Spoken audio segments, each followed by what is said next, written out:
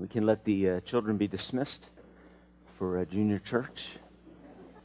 I want you to turn in your Bibles with me this morning to the book of 2 Corinthians, chapter 4. This morning I want to conclude our discussion on what it means to be a follower of Christ. And we've come at this from a few different directions. We've discussed the essence of the Christian life, which means to be a true Christian, I need to be a person who's committed to doing what Jesus did. If I don't do what Jesus did, I am simply a Christian in name. Because anyone who has come to faith in Christ and has been born again by His grace and had their life changed will begin to do what He did. And the only way I can do what Jesus did is to examine His life, observe His life, and then live in obedience to what I see in His experience. We talked 3 weeks ago about the issue of observation and imitation. Look at what Jesus did and do it. Last Sunday, we spent our time looking at the truth that there is no discipleship without cost. There's no Christian living apart from some type of expense that I will experience. And we looked at the call of Christ to us to take up our cross, or denying ourselves, take up our cross and follow Him, which means that Christian living involves a cost. There's another word that I want to introduce you to this morning, and it comes out in the title of my discussion. It is this: risk-taking and Christ following. Risk-taking and Christ following. If I am going to be a fully devoted follower of Jesus, then somewhere in my life there is going to emerge this issue of risk. It may cost me to be a fully devoted follower of Christ. It's not meant to be an easy path. Jesus never predicted that it would be. And in light of this idea of cost counting and risk taking in order to follow Christ, I want to ask these questions to you this morning. What is it that motivates you to endure the cross that are essential in following Jesus? When you're prone to throw in the towel, when you're prone to lose heart, what motivates you to endure the cost? To pay the price?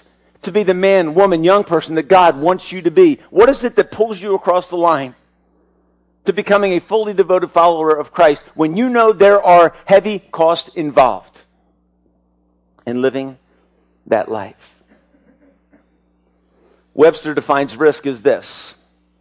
And what I'm going to argue for this morning is that there is no Christ following without risk taking.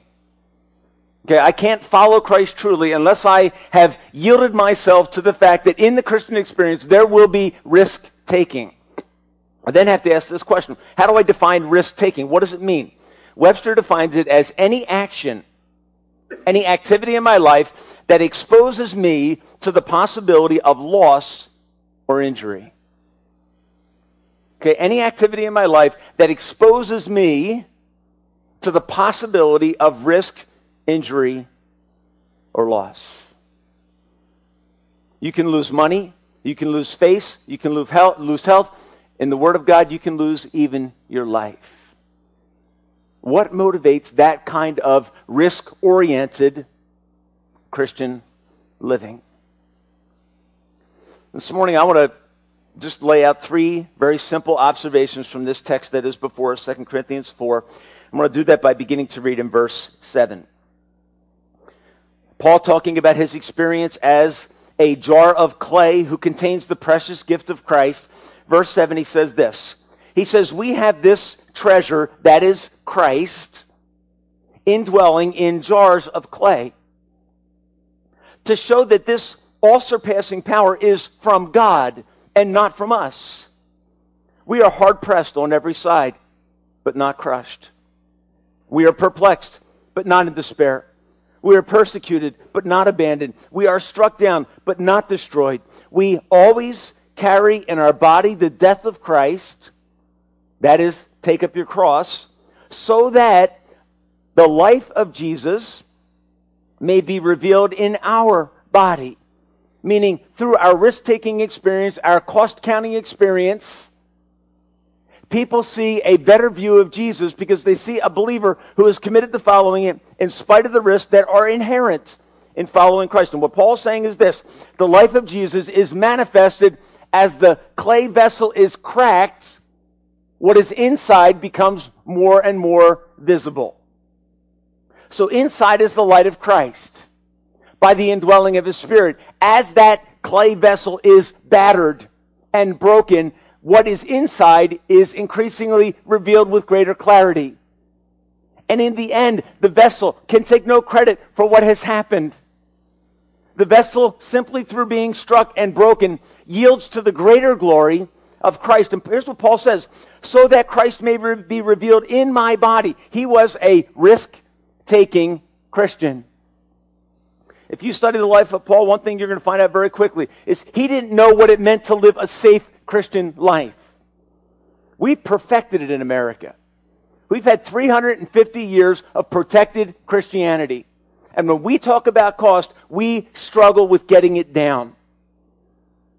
We're so used to getting by with little friction in our life and in our experience. We have become so adept at almost becoming, spiritually speaking, chameleons who know how to live respectable Christian lives, but not risk-taking Christian lives. And the result, I believe, is that the church in America, by and large, is anemic. Because we haven't tasted the price.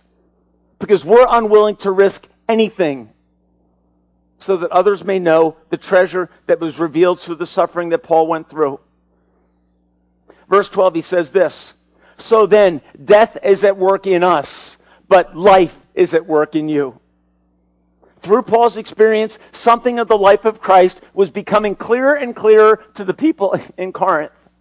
They were knowing Him better as a result of the buffeting that Paul and his other brothers who served Christ in Corinth, what they endured, made Christ clearer and clearer.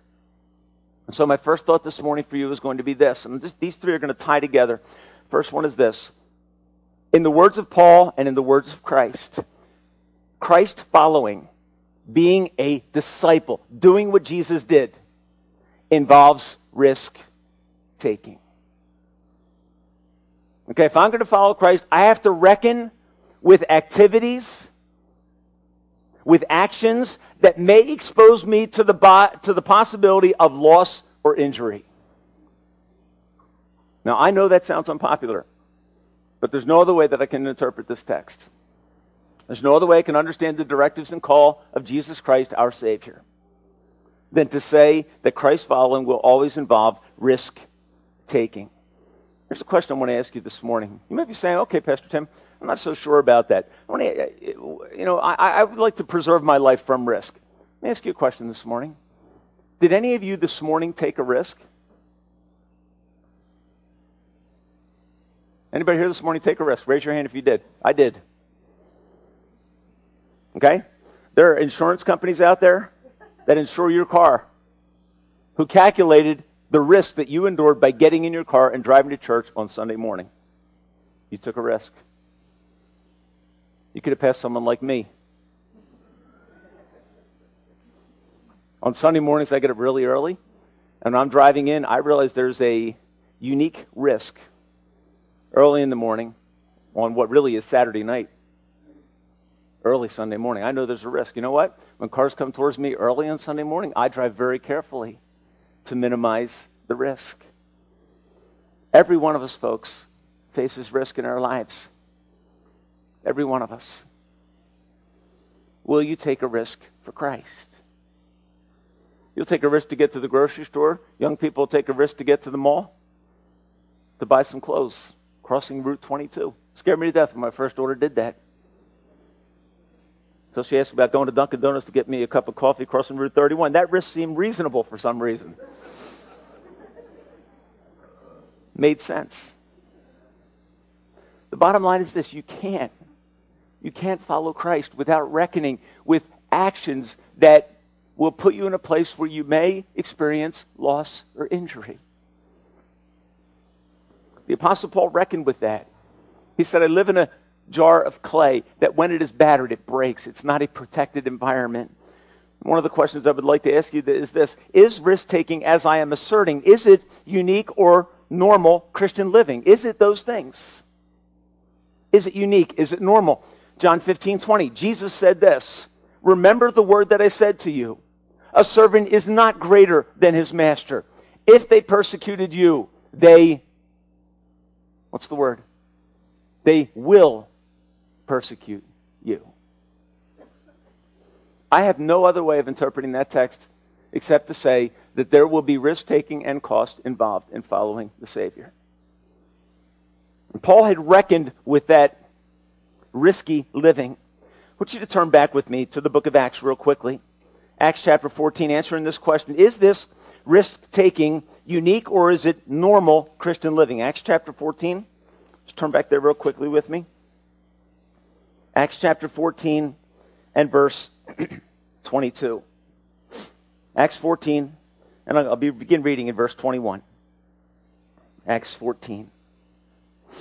It says, they preached, this is Paul and Barnabas, if you go back up to verse 19 and 20. They preached the good news, that is the gospel of Christ, in that city and won a large number of disciples.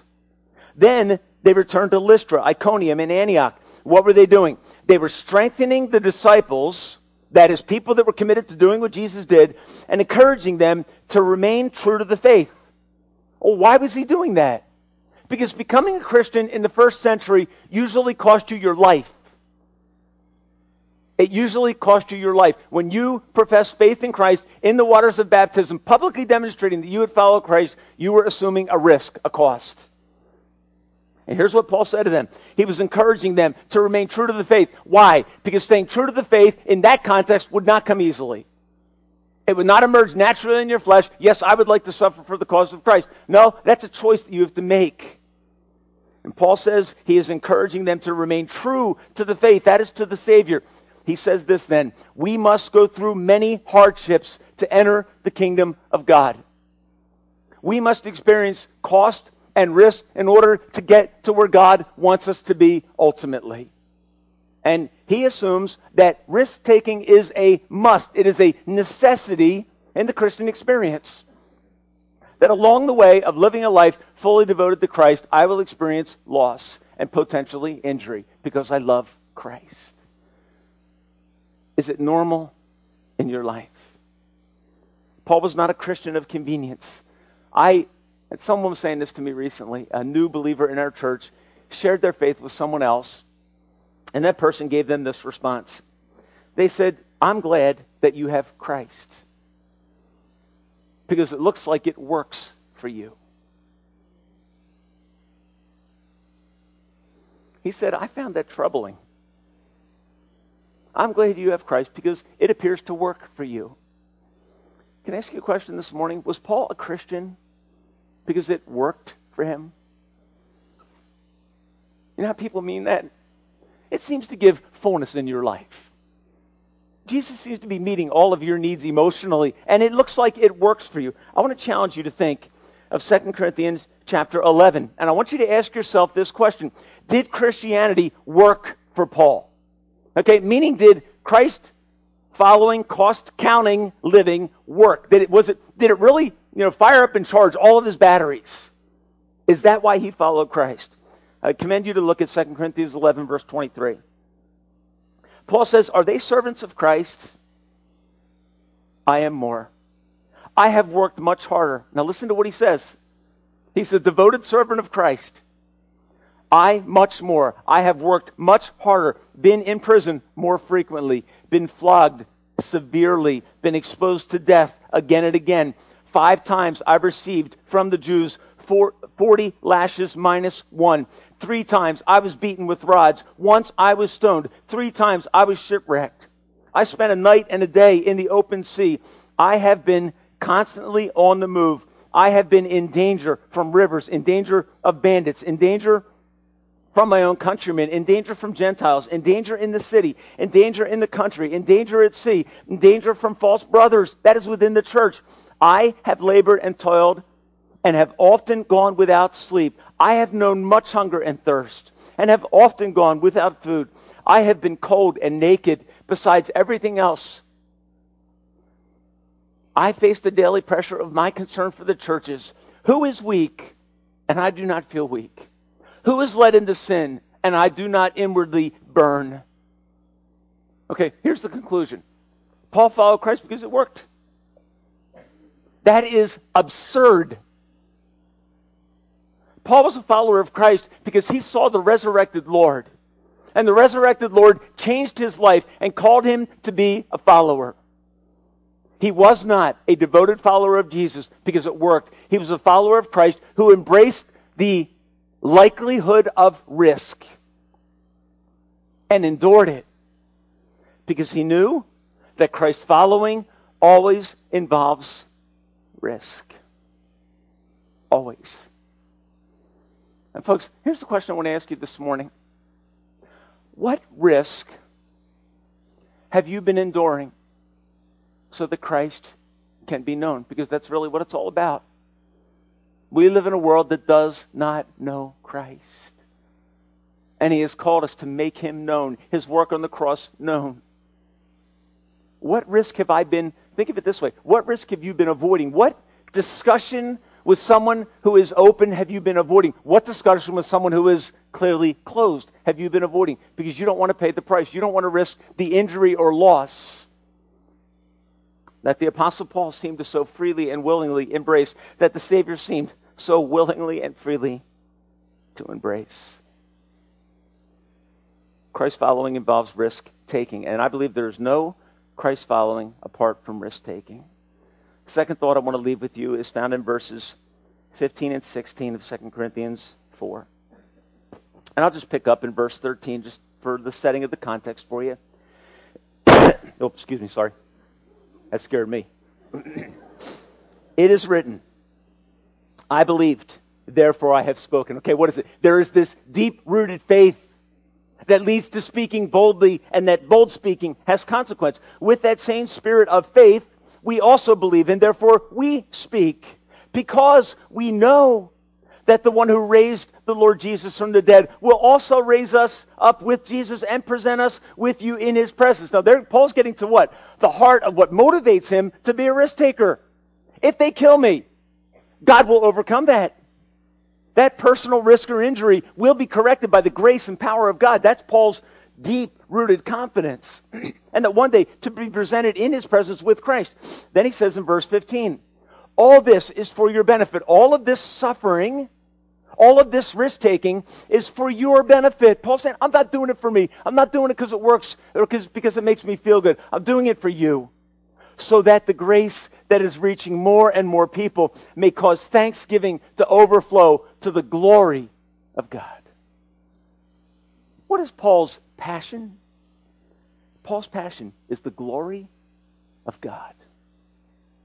And if that glory in Paul's experience is achieved as a result of his risk-taking, and what Paul is saying is, I'm up for that. Count me in. Count me in the group of risk takers who give up all so that Christ can be known for the benefit of others and for the glory of God. So he's working out his Christian experience where? On the horizontal plane, he's working out this Christ-following, self-denying, cross-carrying life. Why is he doing it? He's doing it for the glory of God. The people that he served, if you read through his letters, you're going to find they often fall away. They turn on him and criticize him. But he's willing to absorb that risk so that Christ may be known. The second thought I want to leave you with this morning is this. Risk-taking Christ followers will often face circumstances that cause them to reconsider the cost. Risk-taking Christ followers will often face circumstances that cause them to reevaluate and to reconsider the cost of being a Christ follower. I believe that Paul went through that kind of experience. I know that the believers in Hebrews did. They began to experience severe suffering. Paul wrote to them and said, be careful that you don't throw away your faith. What did he know? That in the path of risk-oriented Christian living and Christ following, there will be circumstances that sometimes cause us to look around at those around us who are experiencing blessings that we don't have, and the reason is Christ.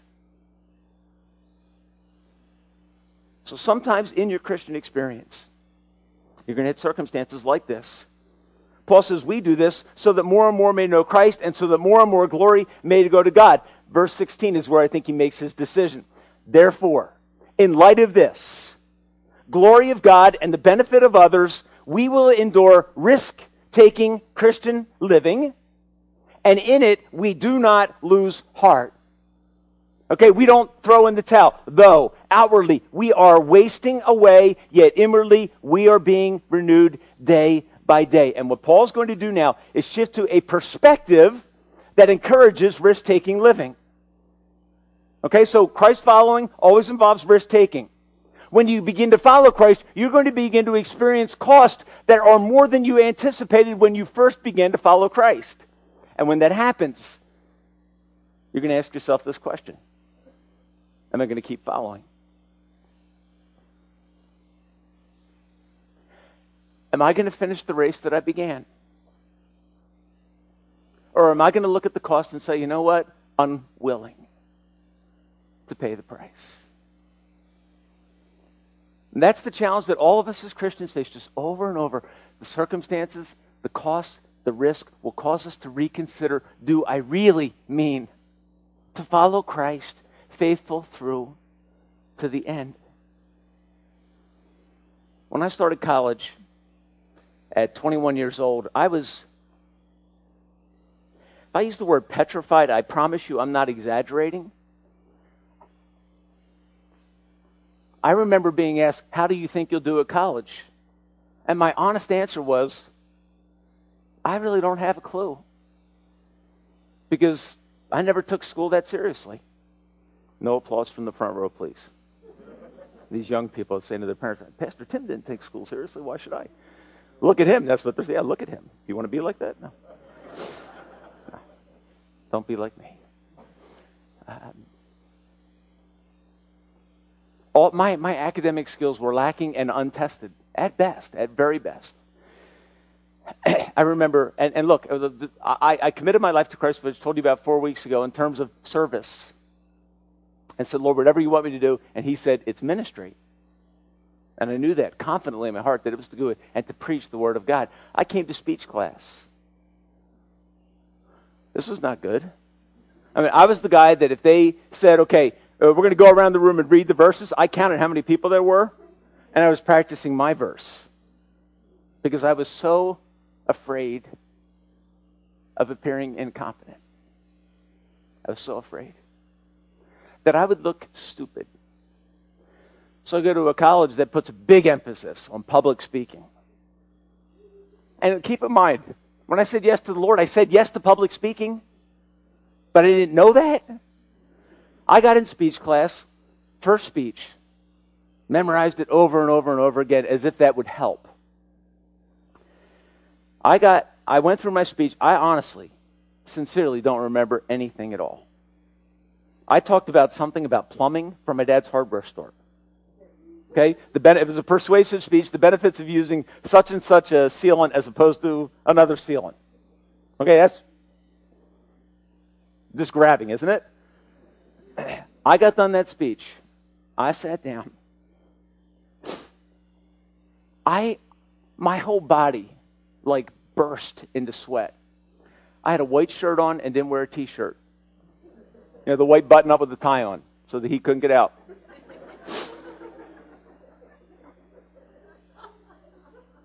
Everybody in the class is like, what's happening? God called me to the ministry. That's what's happening. Like, how can you speak in front of people? I'm like, I have no idea. People ask me to this day, do you get nervous when you get up to speak? I'm like, every time. You would have never known it. No, every time, I promise you. If I go to a pastor's conference and I'm sitting at a table with 10 people with my extroverted, insane friend, Chris Hussey, he wants to introduce me to every person there. And I'm like totally, I know you find this hard to believe. I'm comfortable with my church family. You put me in that setting, I am like shutting down. One-on-one, I am fine. Because you don't look too bad. And what I wrestled with in that speech class and later that night was this. Will I obey God's call to the ministry if I don't have a guarantee that I'm going to look good? It's almost embarrassing to admit that. Am I willing to do what God called me to do if I appear incompetent? Am I willing, as Paul said, I am willing to be a fool for Christ? You know what the answer was for me that day? No. Nope. If I'm going to get down every Sunday after speaking and do this, I'm not really interested. And I had to wrestle through that and pray that God would give me the strength to be able to do something that I felt totally incompetent at doing. And I had to wrestle with cost. There's some men a few years ago who had to wrestle with the cost of Christ following. Don, this.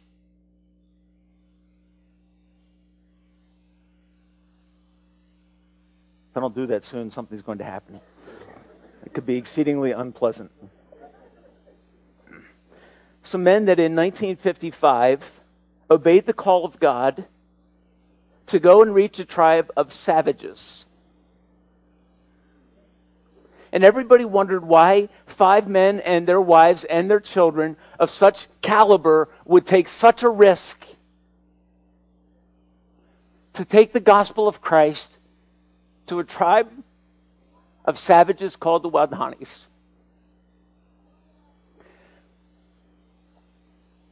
If you're familiar with the story, you know in 1955, Christmas season, they're preparing to go. January 5th, they make their flight into a beachhead on a river, a sand beachhead, to encounter people that had never seen Westerners before. The long and short of the story is this. All 5 of them were speared to death on that beach. All 5 gave their lives. And many in America, including Life magazine, asked the question, why? Why? A few months after their death, Jim Elliot, one of the men, his wife, began to write a book called Through Gates of Splendor. The story of how her husband and the husbands of 4 of her dearest friends lost their lives, risking all for the cause of Christ. Here's the question that comes to mind. I wonder if they reconsidered the cost. Did they have to revisit what Christ following would mean to them? Did they think about the possibilities and still follow? Did they reckon with the risk that God had called them to and still obey Him? That's the question that has to be answered when you read their story. And I think I read this for you about a year ago, but it bears repeating. She sits down as they reckon through this final decision. The other wives and I talked together one night about the possibility of becoming widows. Would we do? God gave us peace of heart and confidence that whatever might happen, His word would hold. We knew that when He putteth forth His sheep, He goes before them. God's leading was unmistakable up to this point. Each of us knew that when we married our husbands, there would never be any question about who came first. God and His work held first place in each of their lives. It was the condition of true discipleship. And that, when I read that phrase the other day again, that risk-taking, that risk orientation, that cost counting is the condition of true Christ following. It became, and this is powerful, it became devastatingly meaningful now. It was time for soul searching, a time for counting the possible costs. And there's the answer to my question. Did they wonder if they were willing to take the full risk? The answer is yes, they did. Was it the thrill of adventure that drew our husbands on? The answer is certainly no. Their letters and journals make it abundantly clear that these men did not go out as some do to shoot a lion or to climb a mountain. Their compulsion was from a different source. Each had made a personal transaction with God, recognizing that he belonged to God, first of all by creation, and secondly by redemption through the death of His Son, Jesus Christ. This double claim on their lives settled once and for all the question of allegiance. It was not a matter of striving to follow the example of a great teacher. To conform to the perfect life of Jesus was impossible for a human being. And Jesus was God and had actually taken on himself human form in order that he might die and by his death provide not only escape from the punishment which their sin so deserved, but also a new kind of life, eternal both in length and quality. This meant simply that Christ was to be obeyed. And that's the kind of phrases, when you read this, it just jumps out. No Christ following without cost counting. A true disciple comes to Christ unconditionally. It means that Christ is simply to be obeyed. And more than that, that he would provide, and this I think is crucial, the power to obey. The point of decision for the 5 had been reached. God's command, go ye and preach the gospel to every creature, was the categorical imperative. Meaning, it was the command that drew brackets around the entirety of their life. And that entire category of the life of Jim Elliot, Ed McCully, and the other 3 was to be fully devoted to Christ. Folks, here's the question for you this morning. Does Christ have categoric authority in your life? Does he have categoric? Can he draw brackets around the entire existence of your experience and say, that is mine? Because it led to this commitment. As they, on the eve of going out to that little beachhead on that river to begin to reach a savage group of people that were known for spearing each other, as they went, here's what they said. The question of personal safety became wholly irrelevant. The question of personal safety in light of obedience became wholly irrelevant. I think back to that class. Think back to finishing that speech, and just because I was embarrassed by my appearance, by how I looked, I wanted to throw in the towel.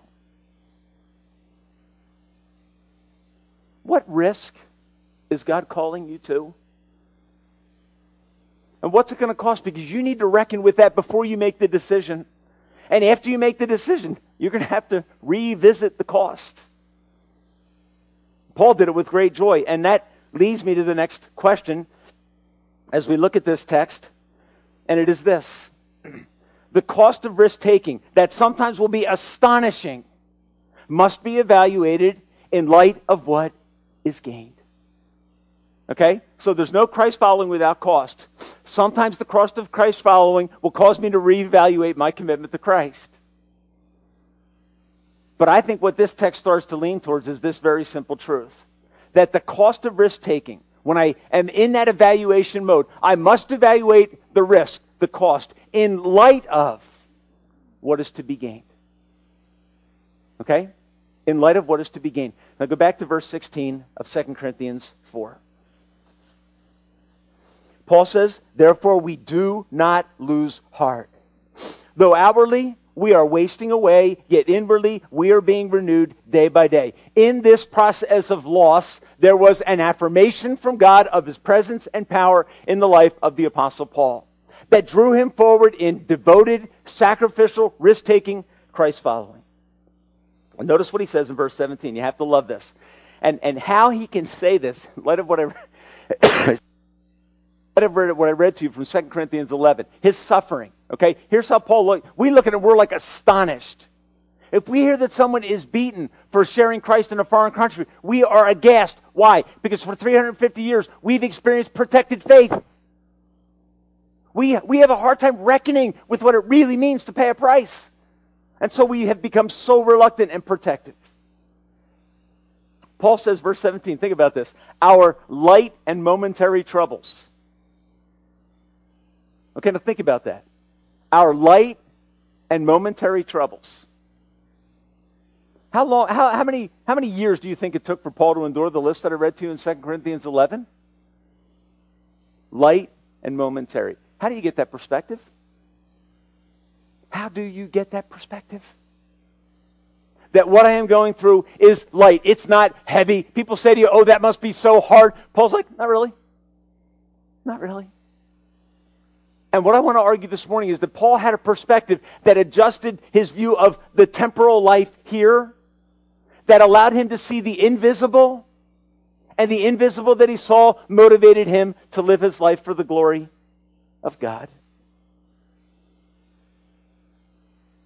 Verse 18, here's what he says, and this is the decision. So we fix our eyes, not on what is seen, but on what is unseen. For what is seen is temporary, and what is unseen is eternal. What Paul was looking forward to gaining as a result of risk-taking had eternal consequence and value. Eternal consequence and value. And Paul said, look, if somebody puts before you something that has lasting value and something that has temporal value, that is only going to benefit you for a time, but they offer you something that causes greater joy and that gives longer and lasting benefits, which will you choose? I mean, the answer is very simple, isn't it? And what the Apostle Paul is saying is he's reckoned with the brevity of life. He's looked at James chapter 4 where James says, what is your life? It is even a vapor. It is here for a while, and then what? It's gone. I mean, look, I am 48 years old. In 2 years, I will cross the mark of 50. I am stunned. I look at Marissa Ramey. When I first met her, she was 3 years old, 4 years old. She's 20, whatever now, 23 now. So you were 19 when I met you? I mean, I look at Marissa and I'm like, what happened? What happened? How quick life passes. Why? It is a vapor. And as you get older, you know what you start doing? You start living from event to event instead of day by day. And you know what happens? Time begins to fly. You know what Paul said? This life is at best temporary. And Paul said, what I am living for is eternal. The reason Paul was willing to suffer like that here is because he knew that what he would gain would be of eternal consequence. And that pushed Paul to be this radical, risk-taking example of a Christ follower. I love the way he phrases it when he moves into verse 1 of chapter 5. He says, now we know that if this earthly tent is destroyed, and by the way, just ignore the chapter divisions that are not part of the original writing of Scripture. He says, now we know that if the earthly tent we live in is destroyed. Now, what was Paul by trade? He was a tent maker.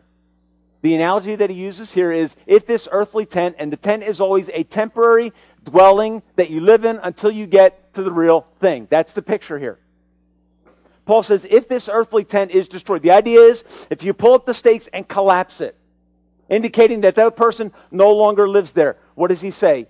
We have and I love this contrast, if this tent is destroyed, we have a building from God, an eternal house in the heavens, not built by human hands. You know what Paul was saying? He's saying, I live a risk-oriented life because the risk orientation of my life causes me to crave the glory of heaven.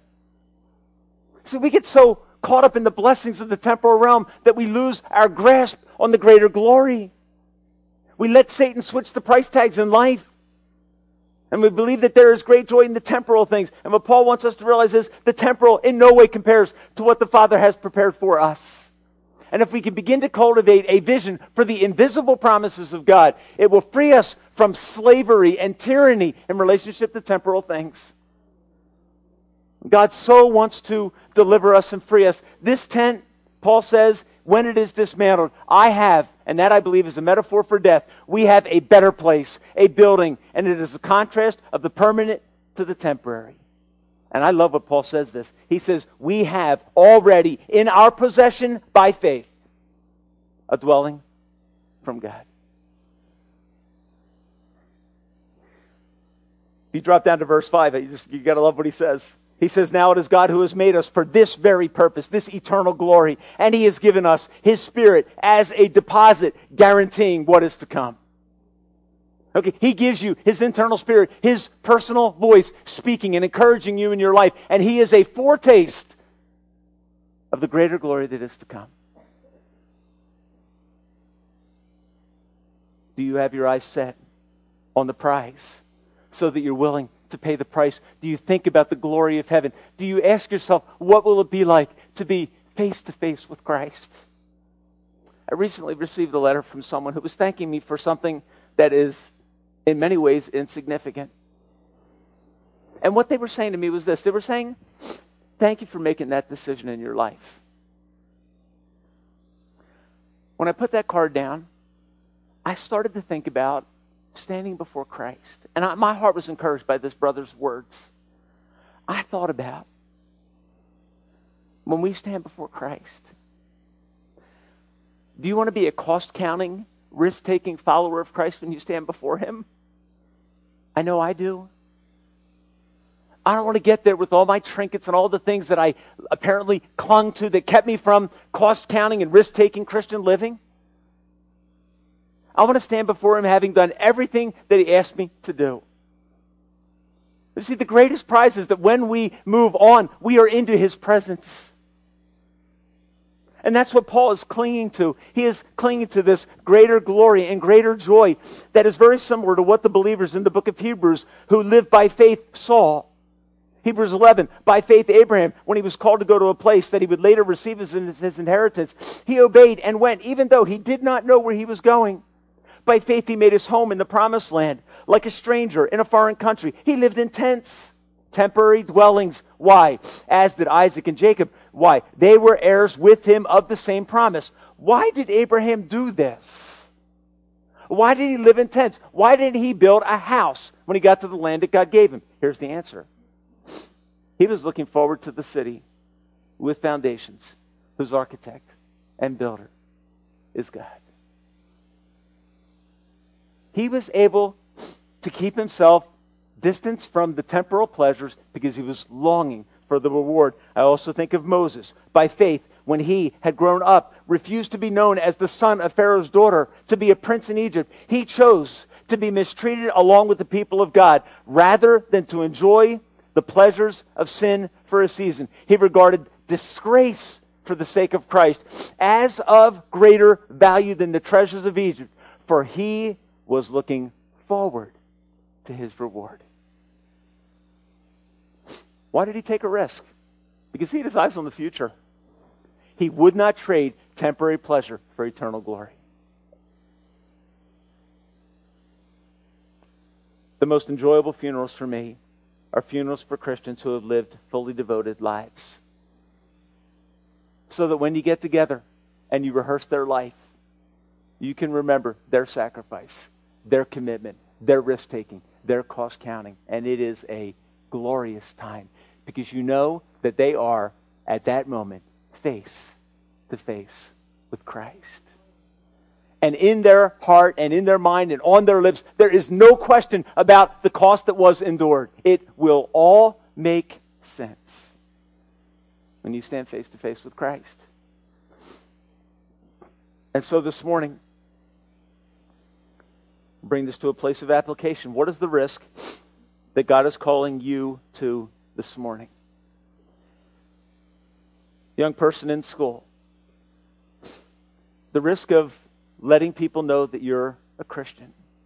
The risk of speaking publicly the name of Christ and saying, I know Him.